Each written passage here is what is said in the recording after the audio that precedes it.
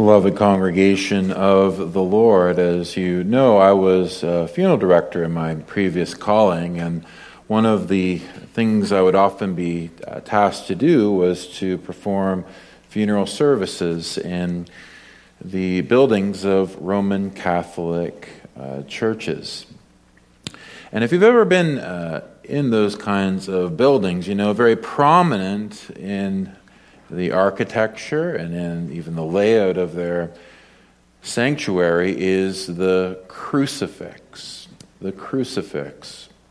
There in the view of everyone, and impossible to miss it, is a statue or a representation of Christ hanging upon the cross.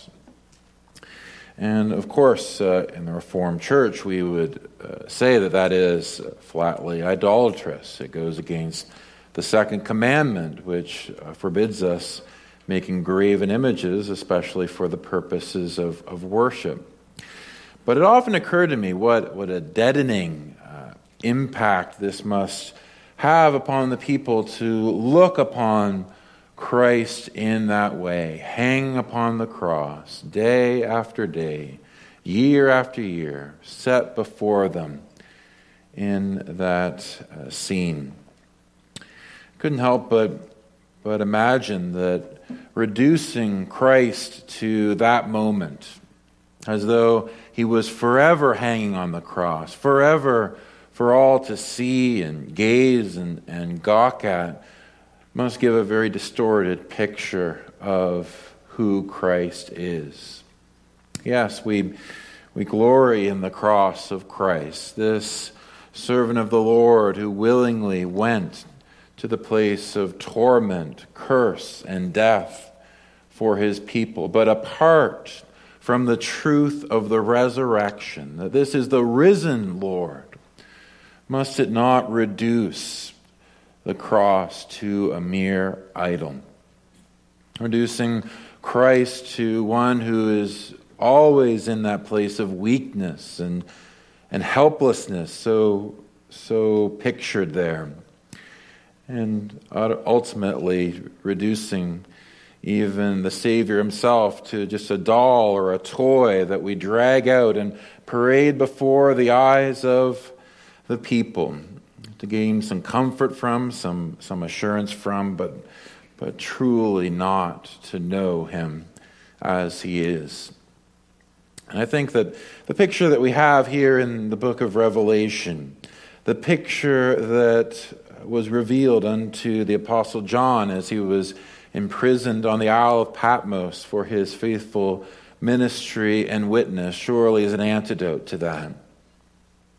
He looks up as he's in the Spirit on the Lord's day, it says, and there he sees the one who calls himself the Alpha and the Omega, clothed in the glorious garments of a high priest. His voice as the sound of many waters. His face as bright as the sun. His eyes as flaming fire. His hair white with the wisdom and the old age of eternity. His feet as hard bronze, refined by fire, demonstrating his dominion and rule over the nations, which will grind all his enemies into powder. Out of his mouth emerging that sharp two-edged sword of his word. So many spiritual and symbolic images set forth for us to picture who and what Christ is today in his glorified, risen state. To truly see the true Christ, not an idol of our own imaginings, as one that we can control and dictate to, but to really encounter Christ in his glory. That's what makes all the difference. For this man, this Apostle John, he fell down as one dead. And must that not be the case for everyone who has an encounter with Christ? They must truly come to see that they are nothing and that He is everything. For who are we in ourselves? And who are we really to ask anything of him? One who is so glorious as this. But notice the tenderness and the grace and the love with which he speaks to his servant, the Apostle John, laying his right hand upon him. He says in verse 17, "Fear not, I am the first and the last. I am he that liveth and was dead, and behold, I am alive forevermore. Amen. And have the keys of hell and death." Well, today on this very special Lord's Day service, when we especially in our churches consider the resurrection of Christ, I'd like to take both services to unpack the truths that we see in this verse and be guided according to the applications and doctrines that we read in Heidelberg Catechism, Lord's Day 17.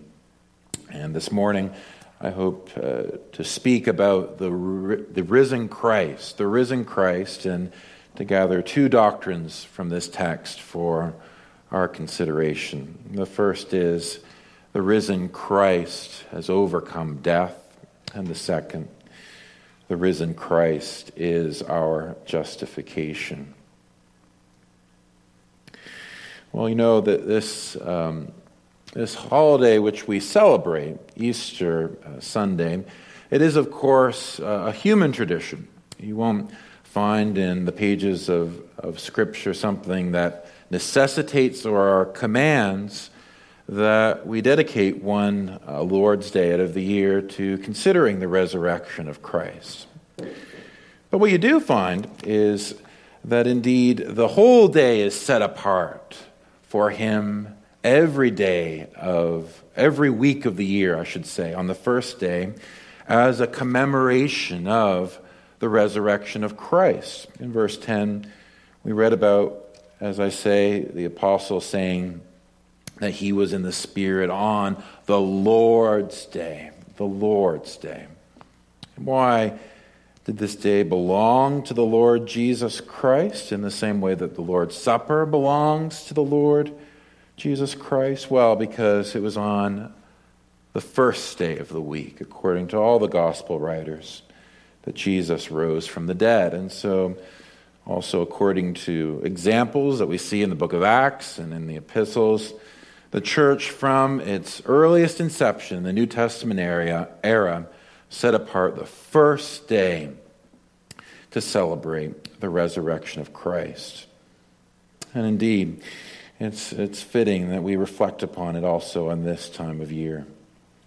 And notice how this is also the truth that Jesus Christ especially speaks as a word of comfort and encouragement to his servant before he unveils all the glorious mysteries of this book of Revelation. He says, "I am he that liveth and was dead, and behold, I am alive forevermore." Jesus has overcome death. This is also what the Catechism, which we read, began with. By his resurrection, he has overcome death. That's held forth here. Jesus is the mighty conqueror who has overpowered this great enemy of humanity, the enemy of death. "I am he that liveth and was dead, and behold, I am alive forevermore." Amen.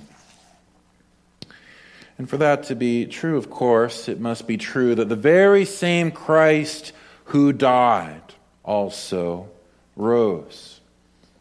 It's important that we understand this, that Christ, even in the glorious picture that he has set forth here, is not some other entity than the very Christ who was born in Bethlehem and laid in a manger, the very Christ who ministered and preached and revealed the gospel in the days of his earthly ministry. It is the very same Christ, indeed, who who we read about in the gospel writers, who also died. And children, that might be hard to believe that someone who's as glorious as the person that we've read about here could be the same Jesus of whom we read. But do you remember that story from the gospel according to Luke in Luke 25? There on the very first Lord's Day, the very first Easter Sunday, we could say, Jesus had risen from the dead, and his 11 disciples were gathered together in a room by themselves to comfort and to encourage one another. And what is it that happened? There was Jesus in the midst of them, saying, "Peace be unto you." Amazing. All the doors locked. There they are in the room, and there is Jesus. Amazing powers and be given to the Savior. He was able to instantly be in a place where he previously had not been. Some great reward had been bestowed upon him from God that he could now do this in his human nature, just come into this room, even through the doors and everything. And so the temptation might be to say, well, is this a ghost? Is this some kind of non-human entity that is before us? Has Jesus ceased to be true man? But what did Jesus do? You remember, don't you? He told them to look at the holes in his hands and in his side. He invited them to touch him.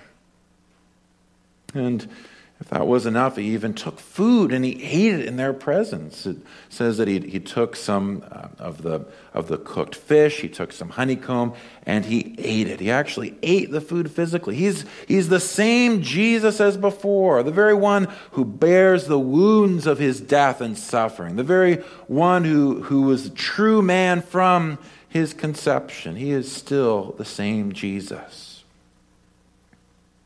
And these are astonishing things, and of course the world would scoff at the belief in the risen Christ.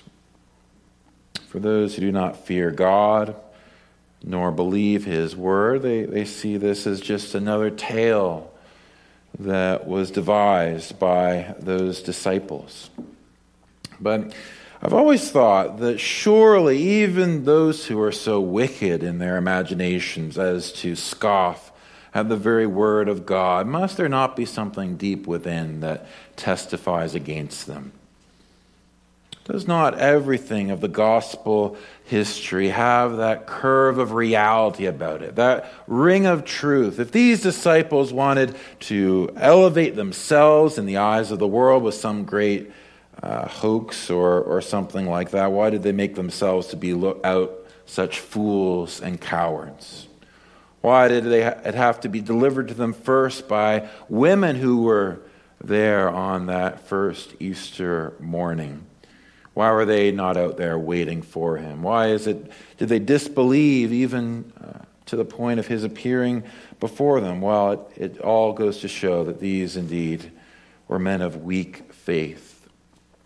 Their very sins are highlighted in the accounts that they give. These are not the testimonies of people who are dishonest, but they're dishonest even to their own hurt and shame. But indeed, even if there would be those who would deny the witnesses of men, can you deny in your conscience the testimony of Jesus Christ himself? Jesus, who is here in his power and spirit and divinity. He speaks to you and me by his word today. I am he that liveth and was dead, and behold, I am alive forevermore. Amen. Jesus, he is the faithful witness, the perfect witness. And he speaks to us today with all authority, testifying of this reality. He is the one who died. He remembers it intimately, perfectly, exquisitely. What it was like there to hang upon that cross, to gaze upon those scoffers and those haters of him before him. He knows what it is like to feel forsaken of God. He knows what it's like to have the vials of God's wrath poured out upon him. He knows what it's like to bear the sins of each one of his people. And he knows what it's like to surrender his spirit and soul into the hands of his Father, to give up the ghost, and have all things accomplished in his death. He was there. This is Christ. And so he's able to say, I am he that liveth and was dead. And behold, I am alive forevermore. Amen. The same Christ who both died is now alive. He lives. His soul was transposed back into his body. And so this one who is both true God and true man, he has his whole humanity entire and complete as before. Only now he has an unperishable life. He can never die again. That's why he says, I am alive forevermore, never to die again. The risen Christ in great glory and authority and power. He speaks to each one of us today, knowing our spiritual condition, knowing those who have a personal relationship with him, those who look unto him as their Savior and Lord, and those who are still in the midst of death. His burning eyes of fire, they look through us as a mere open book. He addresses us personally and individually. I am he that liveth and was dead, and behold, I am alive forevermore. Amen. That word amen, doesn't it testify of the absolute truth that is held forth here? The authoritative truth, that which is to be believed and trusted in. It's that which is to have us build our lives upon it. The infallible testimony of the risen Christ concerning who he is and what he has done. And especially in his overcoming death. But we have this truth that Jesus overcame death. I wonder if we could begin to see the implications of this. What is it that we are to gather from the truth that Jesus has overcome death? I'm reminded of one occasion. There was a panel discussion on British television, and a number of journalists and intellectuals, they were asked, what do you think is the most dangerous idea? What is the most dangerous idea that's out there? I don't remember what the other panelists said. Maybe they said, well, the most dangerous idea is racism, hatred of people about their race. Or maybe the most dangerous idea is communism or totalitarianism or whatever it may be. And then a man sort of looked out at the crowd and said, well, I say that the most dangerous idea is that Jesus is the Son of God and is risen from the dead. And a lot of people sort of rolled their eyes and scoffed at that. And the person leading the discussion said, well, I can't just leave it there. Why is it that you think that is so dangerous? Well, he said, well, if Jesus rose from the dead, it authenticates everything that he said about himself. And in that he is true God. And if there is a God, then there is justice in the world, and there is hope and deliverance. And that is dangerous because men rebel against it. Because if they were to take that seriously, if they were truly to reckon with the empty tomb, then they would be confronted that they are living in a world in rebellion against this Christ, this Son of God. Well, indeed, I think that Christian spoke truly. For indeed, the testimony of Scriptures is that we are to look at the resurrection of Christ as an infallible proof of Christ's deity. Even here, it's really his deity that shines forth, doesn't it? In verse 18 of Revelation 1, I am he that liveth and was dead, and behold, I am alive forevermore. The real ring of that, the force of that is that surely his resurrection from the dead is not only proof of his true humanity, but of his deity as well. As true God, he has life in himself.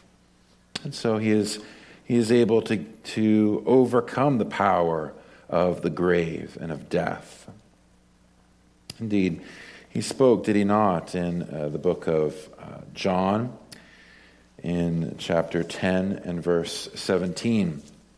Therefore doth my Father love me, because I lay down my life, that I might take it up again.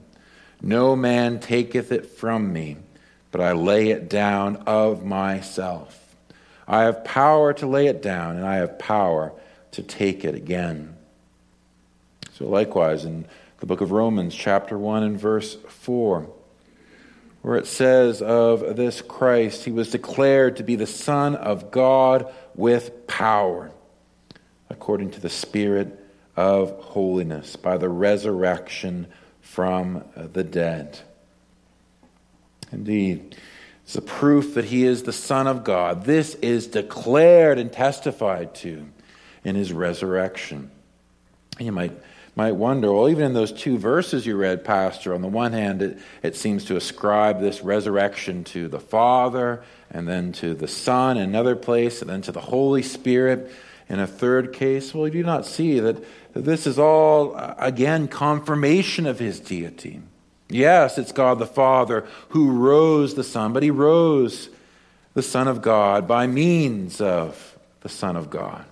And the Son of God indeed always works through the Holy Spirit. One true God, three persons also in the work of our salvation. And so this Christ, who is the Son of God, he has all power over death, all power over the grave. It's as though this power of death, it is a great enemy, and it comes upon Christ, it falls upon him, and yet Christ is too strong for it. It's set forth likewise this truth in the book of Acts, chapter 2, verses 23 to 25, in the preaching of the Apostle Peter, where it says, him being delivered by the determinate counsel and foreknowledge of God, ye have taken, Peter says to the Jewish crowd, and by wicked hands have crucified and slain, whom God hath raised up, having loosed the pains of death, because it was not possible that he should be holden of it. It was not possible. It was not possible, he said, that this one, the Lord's servant, Jesus Christ, should be held by death. And why was that so? Because the perfect obedience of Christ, his perfect fulfillment of the requirements of God's law were such that God could not deny Christ this reward. And so in the resurrection of Christ, do we not have the testimony of God himself point towards his Son and testifying to all men, look at my faithful servant. Well done, my good and faithful servant. Enter into the joy of your reward. It's this, the righteous servant of God, in his perfect obedience that is testified to in his resurrection from the grave. One who was perfectly righteous and surrendering his life willingly and voluntarily could not remain under its power. And the third sense under that thought is not only his deity and his obedience that's set forth here, but also his power. And really, in verse 18 of Revelation 1, this really comes out as what we're to see all the other things as pointing towards. He says, I am he that liveth and was dead, and behold, I'm alive forevermore. Amen. And have the keys of hell and of death. So this one before whom John fell as one dead, this one who rests his arm upon his shoulder and testifies that he has risen, he also testifies of this, that he has the keys of hell and death. And of course, as we've sometimes illustrated before, if you have the keys to this building, what does that mean? Well, you have the authority to open and shut the door, to let people in and out. And so in Christ's words here and in the fact that he has this power by virtue of having risen from the dead, he is saying that he is the one who has been appointed to both cast people into the state of death and hell, as well as to redeem them out of it. It's a sobering thing to contemplate, isn't it? That all the reprobate and all those who die the death of damnation do so under the judgment of Christ. All those cast into eternal hellfire, they do so at the hands of Christ. It is he who has the keys of death and hell to cast his enemies there in just judgment for their rebellion and hatred of himself and of his Father. But likewise, the one who has power to cast into death and hell also has the power to save souls out of it. And is that not ultimately the utter difference between a man-centered faith and a man-invented faith and the true faith of the Son of God? Christ is no statue on a wall. Christ is no toy in which you can parade about. No, he is a living Savior. And each one of us are but sinners who are at his mercy. He has the power of hell and of death, both to cast in and to take from. It's likewise, as he said, or rather as his word says in Romans chapter 14 and verse 9, "For to this end Christ both died and rose and revived, that he might be Lord, both of the dead and the living."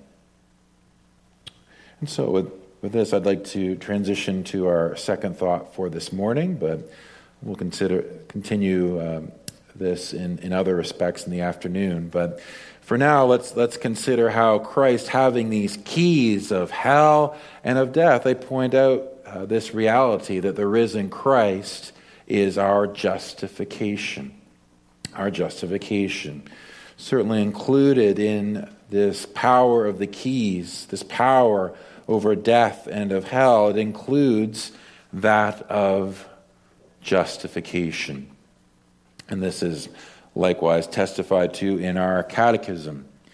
It says here, first, by his resurrection, he has overcome death, that he might make us partakers of that righteousness which he purchased for us by his death. So you could imagine, dear Christian, there is Christ standing before you. He says, "I am he that lives and who died and who lives forevermore. I have the keys of death and of hell. And I pronounce you freed from the power of death and hell." What is it that you would expect to happen? Would you not expect hell and death to shriek in utter rage? Would they not say, if they could speak, that this soul whom Christ would redeem from us, do we not have a just claim to him? Has he not broken the commandments of God? Has he not been one who has transgressed the holiness of heaven? Is he not a damned soul? Did not the father of death, Adam, receive that word from heaven? In the day that thou eatest of it, the day that thou eatest of the tree of the knowledge of good and evil, thou shalt surely die. It's not the wages of sin, death. And that not only physical death, the separation of body from soul, and the decay and the pain of our bodies, but is it not also an incessant separation from God? And that for eternity. Is that not what the sinner deserves? And certainly, if death and hell cannot speak in that way, then certainly the accuser, Satan, will try to pronounce that he has this claim over the child of God. He will try to say, surely you cannot, Christ, take this one out of my grip. He has sinned too long and too heinously to be saved. And yet Christ has these keys. And foremost there is the power to give righteousness. A righteousness that not only covers over all the defects and sins and blemishes in the child of God, but also fulfills all righteousness. That which causes God to regard his children as perfectly righteous. This indeed is something closely connected to the resurrection of Christ. And for the proof of that, will you turn with me in the book of Romans, chapter 4, which you may remember the whole chapter is really an explanation or an exposition of those words from Genesis 15. Abraham believed God, and it was counted unto him for righteousness. So it's the explanation of this that this whole chapter concerns. And if you go to the end of the chapter, you have this very remarkable doctrinal teaching from the Apostle Paul, beginning at verse 22. And therefore it was imputed or counted to him for righteousness. Now it was not written for his sake alone that it was imputed to him, but for us also, to whom it shall be imputed, if we believe on him that raised up Jesus our Lord from the dead, who was delivered for our offenses, and was raised again for our justification. Here we get to the very heart of what it is to be justified. It does not speak of any change in the person, but rather the legal standing of a sinner, whereby God, of his free grace, pronounces the sinner just, righteous. And that he does to those who have faith. But how is it? How is it that a just God could so regard the believer? How is it that death and hell and the devil himself would surrender their claims over the sinner merely for these reasons? How is it that they could atone? How is it that faith itself could atone for such things as breaking the holy commandments of God? Well, of course, it's not faith itself that atones for anything. Faith in itself is like any other act of the human will and heart. It is imperfect and tainted with sin. Considered in itself, it would add to our condemnation. But what is that we see here? The thing that makes a difference is the person and the work of Christ, and in particular, his resurrection. It says of Christ there in verse 25, who was delivered for our offenses and raised again for our justification.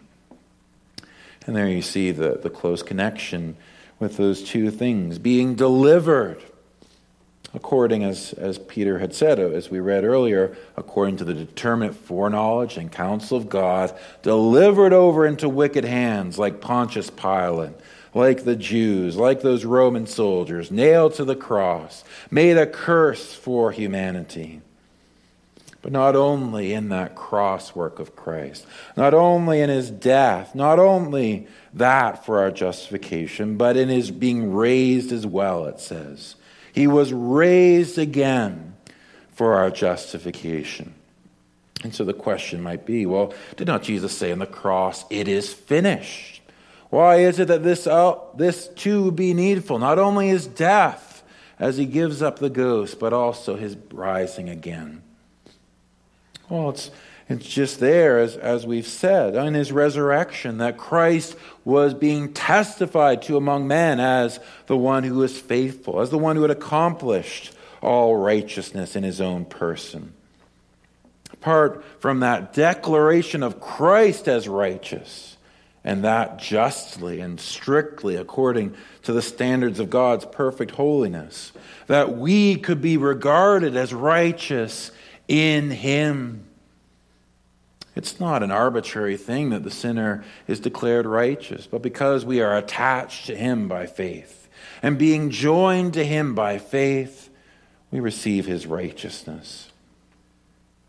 This is likewise testified to in the chapter which we read in 1 Corinthians 15 in verse 17. If Christ be not raised, your faith is vain. Ye are dead in your sins. That was what the apostle was contending for in that chapter, the truth of the resurrection of Christ, pointing out that if that were not true, then everything else fails, everything else falls. You are still under the wrath of God, but for this, Christ has risen from the dead. Is it any wonder that in the darkest seasons of the church, under the fiercest affliction and sorrow, the people of God would encourage each other with those words, He is risen. He is risen indeed. In His resurrection from the grave, we have that sure testimony that His sacrifice is received of God, and we are righteous in Him by faith. But I think there's also this further reason why His resurrection was so necessary for our justification, and that is that the very one who purchased this righteousness must also be the one who applies it.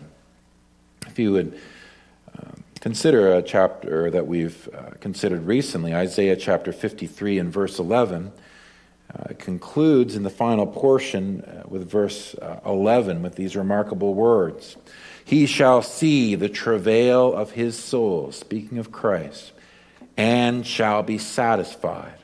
By his knowledge shall my righteous servant justify many, for he shall bear their iniquities. And there you have so much joined together in that short verse. Yes, it's Christ who bears the iniquities of His people. Christ who's the righteous substitute in His death. But likewise, He is the one who justifies by His knowledge. The same one who both suffered and died, as He rises from the grave unto an imperishable life to live and to live forevermore. He is able to apply His righteousness by giving birth to that spiritual knowledge of true faith in the hearts of each one of His people. And don't you recognize this to be so? Were it only that you had a crucified Savior, the sort of Savior that you could picture on the wall of a church, forever there on the cross, forever dead, forever sacrificed, that would not be enough. Were it possible for Christ to atone for our sins upon the cross, we would not see any value in it.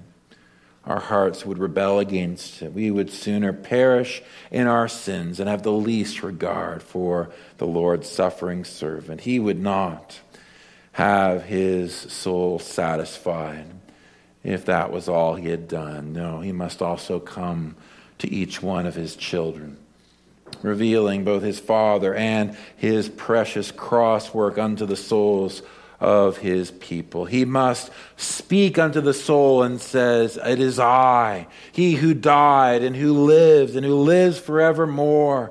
Amen. Believe upon me, sinner.